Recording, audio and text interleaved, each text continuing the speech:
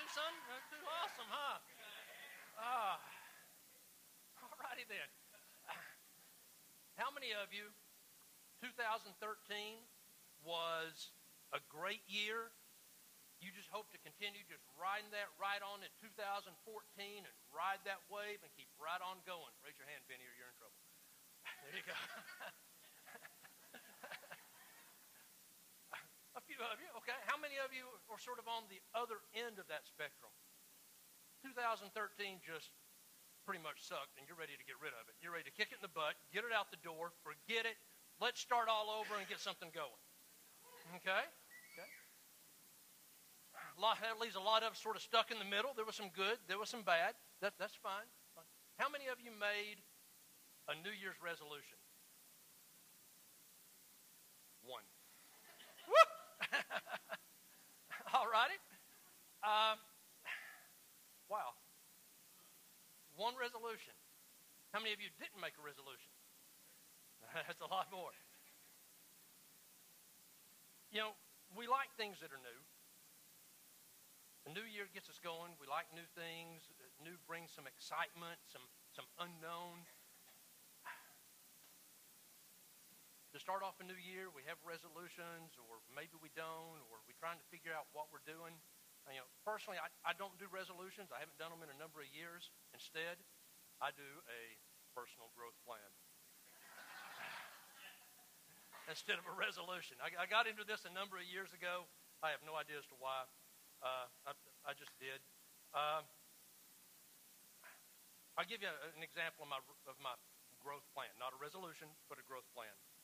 Sat down the other day, came up, and this isn't my whole growth plan, but it's a good portion of it. In the spiritual areas in my life, I want to read and meditate on at least one verse of Scripture each day, do an in-depth study of at least one book in the Bible, spend time in prayer each day, become a better pastor, develop a deeper relationship with Christ, go on a mission trip. Health goals, keep my cholesterol down below 185, pulse rate below 80, walk 3 miles a week, maintain a body weight between 185 and 190, get body fat up below 20%, eat at least a 50% healthy diet. Personal-wise, that's going to be a stretch. Personal-wise, I want to compliment at least one person each day, do something nice for someone each day, read 12 books and 20 book summaries, and be a zombie on The Walking Dead. And that really is in my growth plan. So what's the difference between a resolution and a growth plan? Basically the title. That's it. They're pretty much the same thing, right? Except growth plans are probably more for those of us that are obsessive and anal and overthink most things. But we need to have some sort of goal, whether you call it a resolution, a growth plan, a goal, whatever. We need to have something, and starting out the new year is a great time to do that. According to a study at Virginia Tech, they found that 80% of Americans have no goals whatsoever. Now, having a personal growth plan, that really stretches my mind to think 80% of us don't have any goals at all, but none. Another 16% have goals, but they never write them down. That leaves 4% who have goals and write them down. And out of all that, only 1% of those people have goals, write them down, and go back and check on them regularly to see how they're doing. Now, this is where you really want to take note.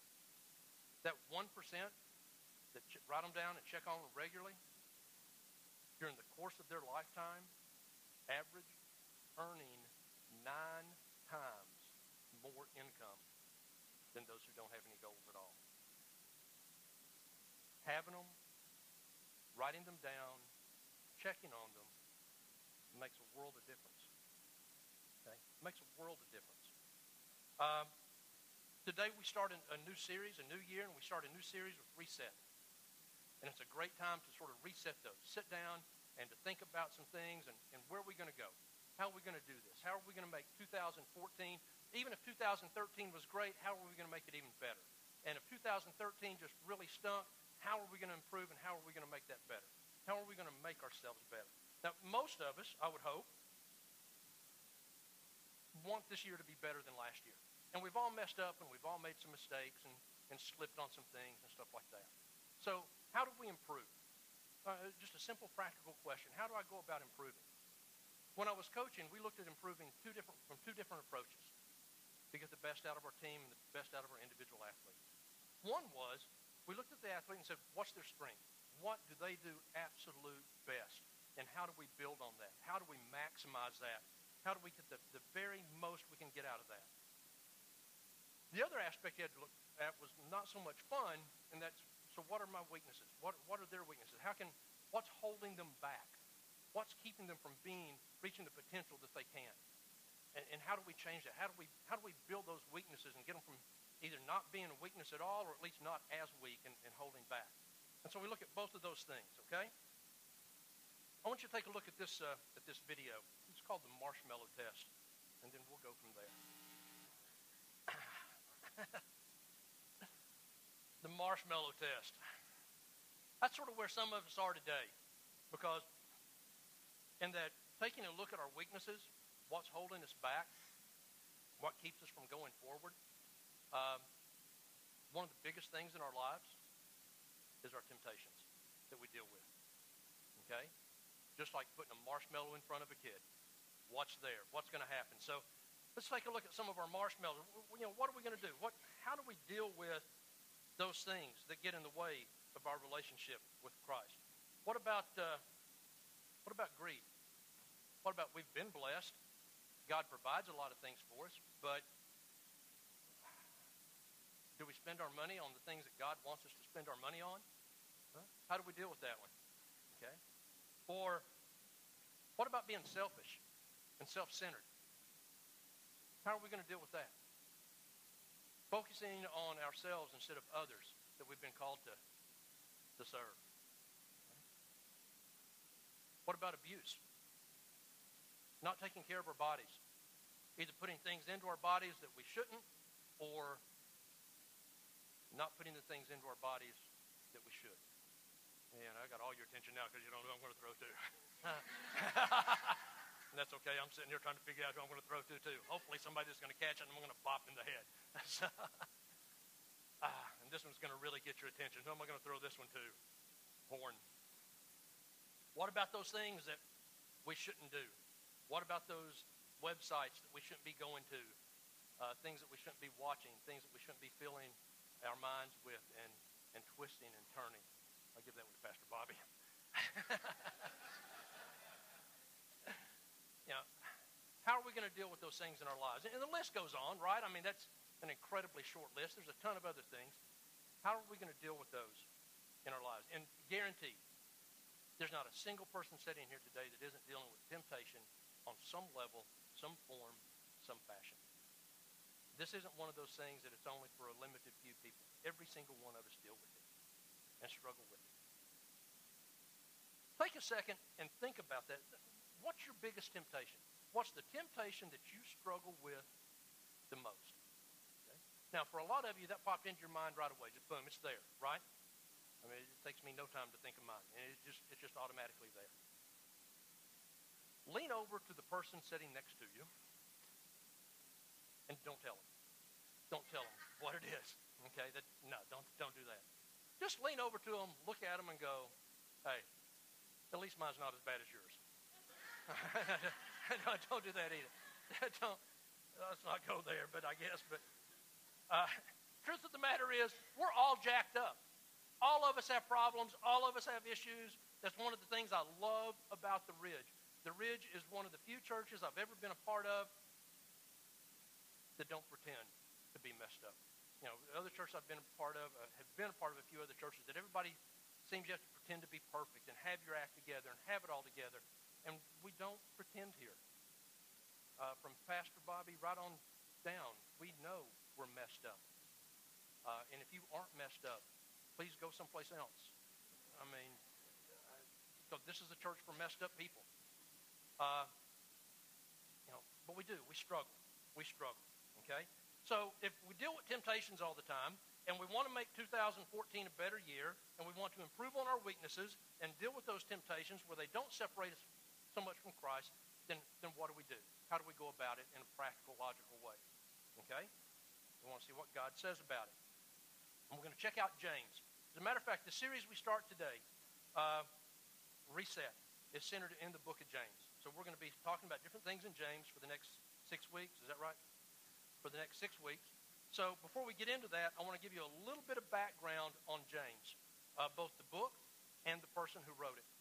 Okay, so you'll have a better idea as we go through this whole series.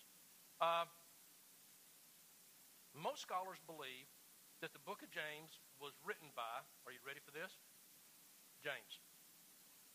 But now, there are 4 James mentioned in the New Testament.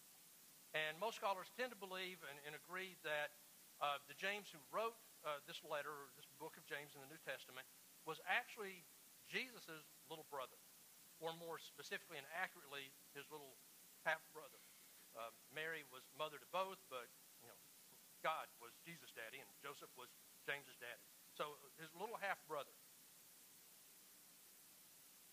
One of the things that a lot of people don't realize was that James, though, even though he was Jesus' little brother, during Jesus' ministry, James wasn't buying it.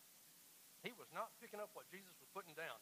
He was not thinking that his big brother was the Messiah. And that may be sort of hard to get your mind wrapped around, but Andy Stanley does a great job. You see, Andy Stanley poses it like this. How hard would it be for you to convince your little brother that you were God? Just how hard would that be? I cannot imagine trying to convince my little sister that I was God. I could convince her that I was Satan, but I could never convince her that I was God. I'm pretty sure of it. Some other things about the book of James. It's a letter written to Jewish believers in Jerusalem in the very early church. It's believed to be actually the first book written of the New Testament books.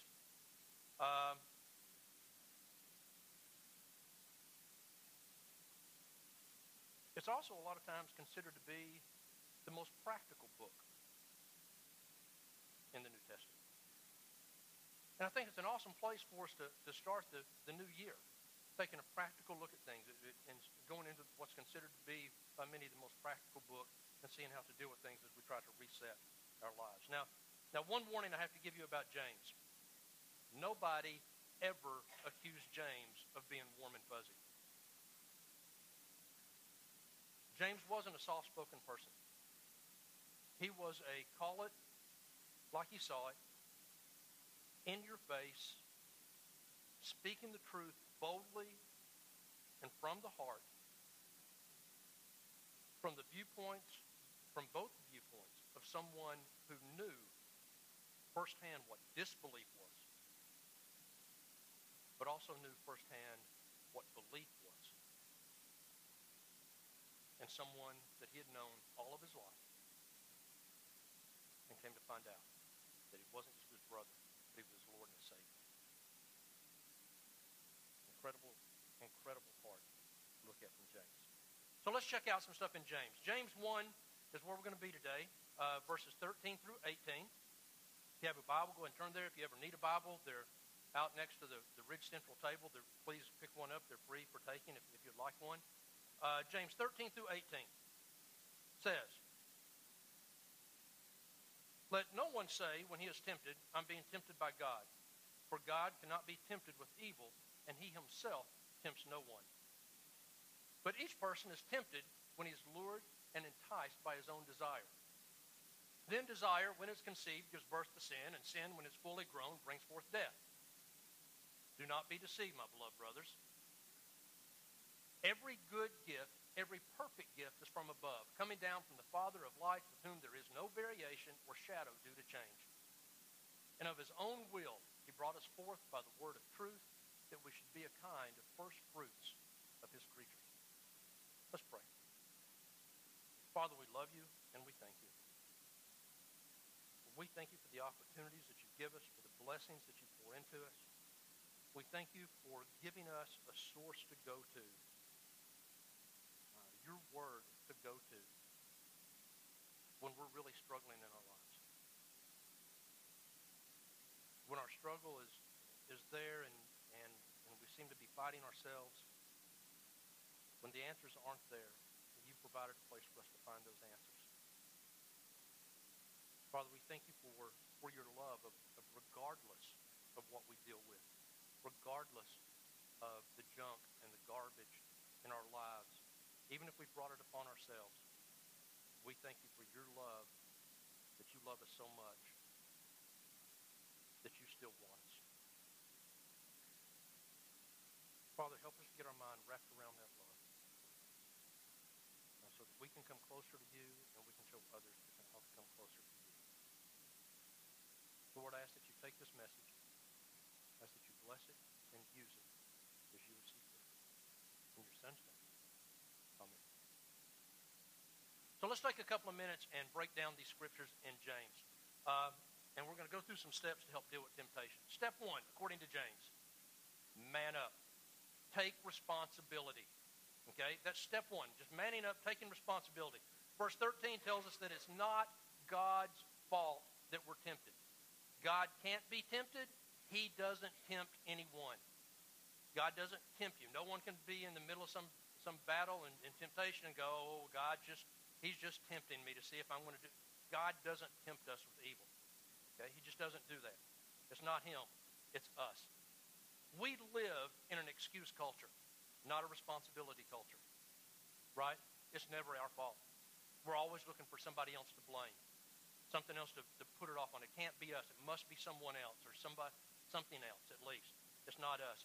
Yeah, but has become our battle cry. Well, you did this wrong. Yeah, but. Or why aren't you doing this right? Well, yeah, but. We always have that but. We always have that excuse coming in. We tend to minimize our sin. We try to, and basically, let's face it, I mean, sin is, I never hear the word sin outside of church. I'm never at work and hear somebody say, whoop, I sinned. No, but I messed up. I've done something. Sin is doing things that displease God, that move us, that take us away from him. We like to minimize a lot of those. We like to categorize a lot of them as little sin, big sin. And, well, this one's not as bad as that. This is okay. Or sometimes we even think sin is kind of cute, and it's not cute. It's damaging. It's hurtful. And we need to understand that. Most recovery programs, for any type of abuse, the first 2 steps of most recovery programs are 1, admitting that you have a problem, and 2, taking responsibility for your own actions. And it's a great place for us to start here as well. Okay? So man up. Take responsibility. Step 2, James says, don't be deceived. Don't be fooled.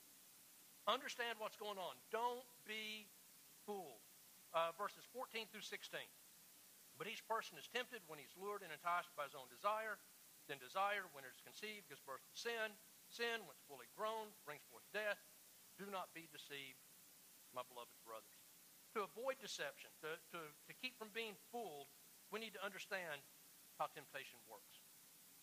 Do we have any fishermen in here? Anybody fish? A few? Have you ever stopped and wondered just how dumb a fish has to be? I mean, really? Really? I mean, fish are just sort of hanging out. They're swimming around, just hanging out next to the stump. Everything's cool. All of a sudden, they look over, something shiny. One of them goes, shiny. Boom, eats it. And he's gone. The other fish are still just hanging out there. Well, what happened to him? I don't know. But if that shiny thing comes back, I'm going to eat it. Really? Like, come on, fish, figure it out. Or Deadliest Catch. I know Pastor Bobby's a big fan of Deadliest Catch. How dumb does a crab have to be? Cage sitting on the bottom of the ocean. Looks up. All these other crabs are stuck in there. They can't get out. But, ooh, looks like food. I'm going too. Hey, whiz. You think there were some dumb creatures. And then you look at us. And we do the same blasted thing. Ooh, shiny. Ooh, sexy. Ooh. You ever wonder if the angels are sitting there in heaven going, really? How dumb are humans? When are they going to figure it out? They see what happens to the others and they go right after it too. It happens to them. They get it together. They go right back and do the same thing. Come on. But it's all about the deception. It's all about the lure, the enticing. To be lured, to be enticed is to be drawn to be baited to ooh, shiny, pretty, look what you want. And to be deceived at just how dangerous it is and how harmful it is and how damaging it is. And then we take the bait. Okay? We do the exact same thing.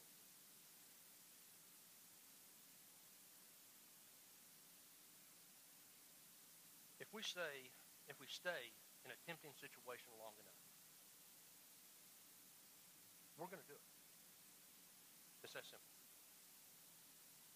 If we keep going back to the same situation, if we keep putting ourselves in the same situation, we're eventually going to do it. Because we are great at rationalizing. We're great at it. We'll say things like, well, it's not that big of a deal. It doesn't hurt anybody else. It's just me. Or, other people do it too. Or there's no harm, no foul. Or it's the last time. Or God's going to forgive me anyway. And we'll take that bait. And that in and of itself is disobedience. And even if it stopped right there, it would be offensive to God. But then, especially when we don't stop right there, we keep going on, then James tells us it leads to death. And make sure you understand this, because this is where you get a lot of kickback from people.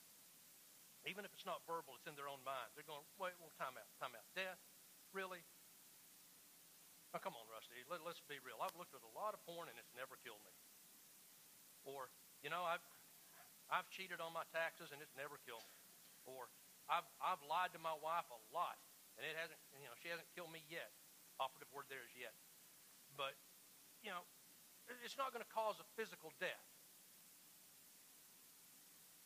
But there's more than physical death when we're talking about death.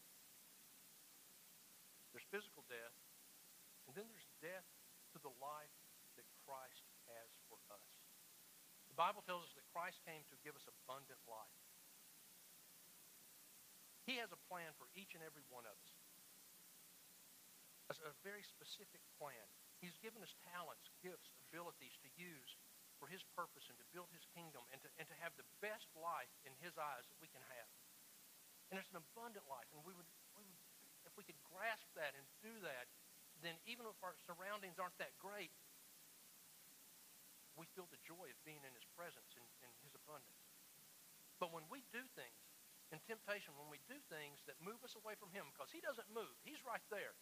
The temptation and getting drawn into stuff and lured in and trapped into things move us away from him. And the further we get away from him, the more that abundant life that he has planned for us dies.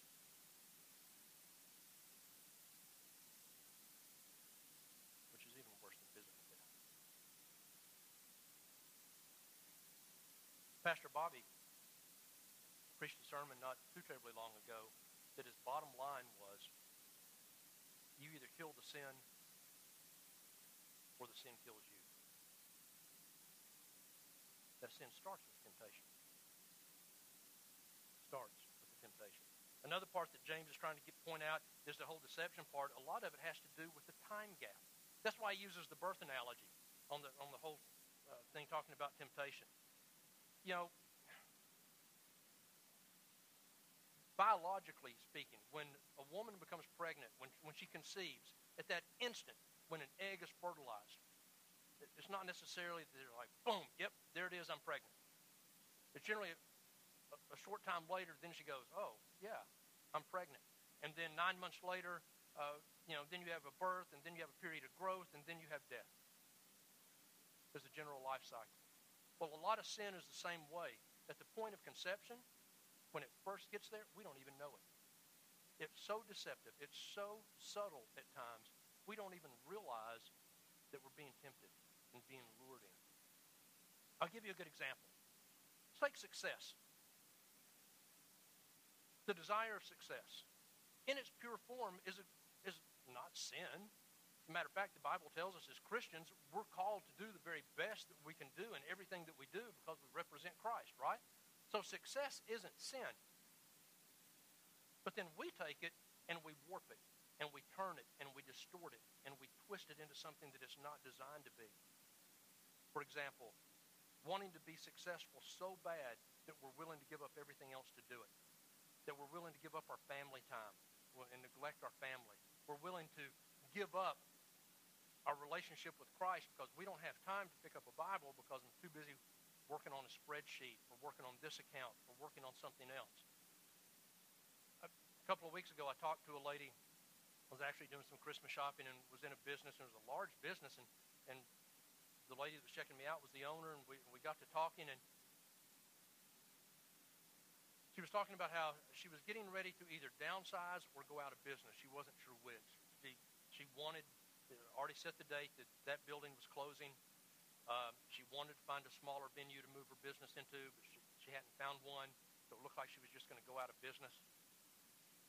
It wasn't that her business wasn't successful. Her business was being very successful. The problem was the amount of time that she was spending in her business. She said that when she realized that she was staying at work, coming to work in the morning, staying all day, staying all evening, going home at 4 a.m. Because after the business closed, she was redesigning displays and redoing things to really be better, look better, sell more. And when she started coming in at 4 a.m. from work, her husband finally said, "That's enough. Something's got to change." And they sat down and they talked, and up until that point, she hadn't realized just how much damage she had been doing to her marriage, sacrificing her marriage for her work. And so she decided at that point, I'm either going to drastically downsize or just go out of business because it's not worth my marriage. And good for her. I mean, props go to her for being able to finally recognize that and to take steps to do that. Her drive for success had changed from what it should have been. Okay? So a lot of times it sneaks in on us. We don't even see it coming. So how do you deal with it? We change directions. We just change directions. In verse 17 and 18, every good gift and every perfect gift is from above, coming down from the Father of lights, whom there is no variation or shadow due to change. Of his own will he brought us forth by the word of truth, that we should be a kind of first fruits of his creatures. How do we change directions? We focus on what God gives us. Good things, perfect things come down from heaven. God puts them in our path. God puts them in our life. If we focus on those, then our focus isn't on the temptation. God blesses us with a spouse if we focus on our spouse and not with what's over here trying to draw our attention. God puts his word in front of us if we focus on his word instead of going to sites and websites and things that we shouldn't be on. Now we focus on the perfect gift, and the temptation is just something that's over there, not even in our lives. We have to change directions. First fruits, it tells us that we're created to be a type of first fruits of his creatures. First fruits were the cream of the crop, the best of the best. It's what the Jewish people gave as their sacrifice. They didn't go out when it was time to sacrifice, say, a lamb and find the weakest, scrawniest, sickliest little lamb and go, well, this is not going to live anyway. Let's sacrifice it. No, they went out and they took the best. We're called to be the first fruits. We're called to be of mankind something that people can look at us and go, I don't know what you've got, but I want it. You've got a ton of stuff going on in your life that's out of your control. I don't know how you're handling it the way you're handling it. I don't want what's going on to you, but I want to be able to handle whatever happens to me the way you're handling that. We don't do that by chasing temptations. We do that by focusing on the gifts that God puts in front of us. The last step that James gives us is to get help. And for this, we're going to bump over a couple of chapters in James. James 5:16 says, therefore, confess your sins to one another, pray for one another that you may be healed. The prayer of a righteous person has great power as it's working. If we battle temptation by ourselves, we'll lose. We'll lose. A lot of people, most people, I would think, when you're really struggling with something and you've got something going on in your life and you know that, no, it shouldn't be going on in your life, most people think that the worst thing that can happen is if somebody else finds out. Man, if they find out, it's not going to be good. But the truth of the matter is, that's an exact opposite of the truth. And it's a lie that Satan cons us into believing. Man, if other people know your history, it's all done. It's over with. The truth of the matter is, the worst thing that could happen is if nobody finds out. Because if nobody finds out, we keep doing it. We just keep right on. We have that hidden sin, that secret sin. And hidden sin or secret sin wins. It puts us in a state of isolation. It puts us in a state of shame and guilt, and we get eat up with it. And Satan just cranks up on that and cranks it out and goes, man, if they knew what you do, they won't even let you in the parking lot at the church. You better not let anybody know. Those are righteous people. You know you don't deserve to be there. And it's a lie that he feeds to us.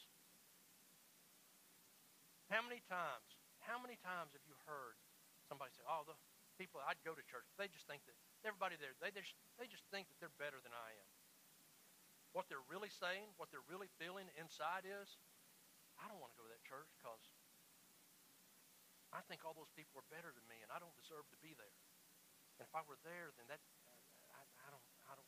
can't measure up. No, it's not about measuring up. Because when we have that type of thought, then Satan keeps us isolated, and we can't get to the people that can help us. We have to move toward that. Confess it to God. Tell God about it. Get an accountability partner, a big phrase in churches. Get someone that you can bond with and can talk to and can deal with. That's one of the great things about small groups. That's what small groups, one of the big things they're designed to do is to develop a close enough relationship with people. Not that you go in and stand up in your small group and go, well, this week and start, no, but to develop a close enough bond and relationship with someone in that group that you can have one-on-one conversations.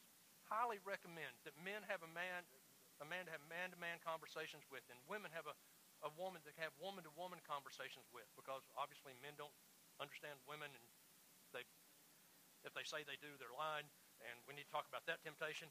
And, maybe women understand men. I don't know. We're a lot easier to figure out. But have those woman-to-woman, man-to-man conversations. And in small groups, you can develop that bond with somebody. We would love to have more small groups. Would love to have more small groups here at the Ridge. If you're interested, please let a pastor know today. And we'll start heading you in that direction. But that's a step in changing direction versus trying to handle things on our own. Because we're not going to win on our own. Can we win against temptation? Yes. Doesn't mean that we're not going to be tempted. Because we have our own desires and we tend to screw those up. But can we battle through that? Yes. How? By taking responsibility. Avoiding being fooled and deceived, changing direction, and getting help. My daughter, Allie and I were talking about this the other day. And the points got brought up that in Romans, a lot of times we'll have this feeling of, well, but I keep doing the same thing over and over, and so God's not going to forgive me. But Romans tells us that where sin abounds, God's grace abounds even more. And then Allie and I started having this discussion about grace, and she gave a great analogy that she had heard. She said, God's grace is on the table for the taking. But you can't pick it up if your hands are full of something else. You have to put that something else down in order to pick up God's grace. Those of you with those marshmallows, let me have those back, if you don't mind, please. Easy. Yeah. It's okay. I brought spares. theirs just in case.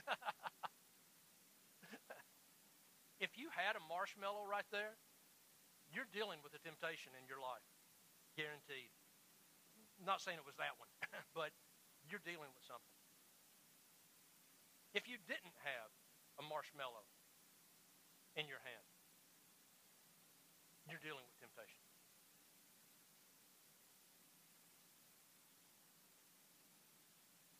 Is there a better time than right now to reset?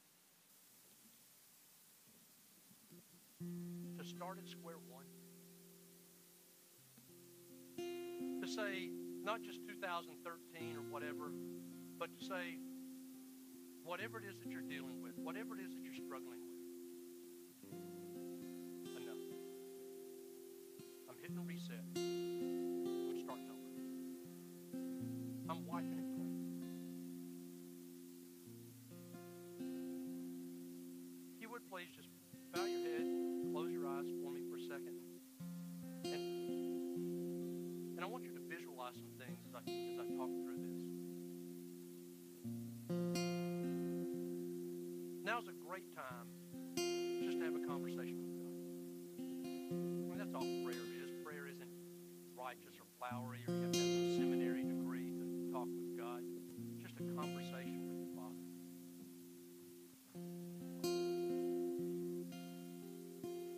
Take responsibility. Just tell Him, Father, here's something that you already know it, but I'm so caught in this.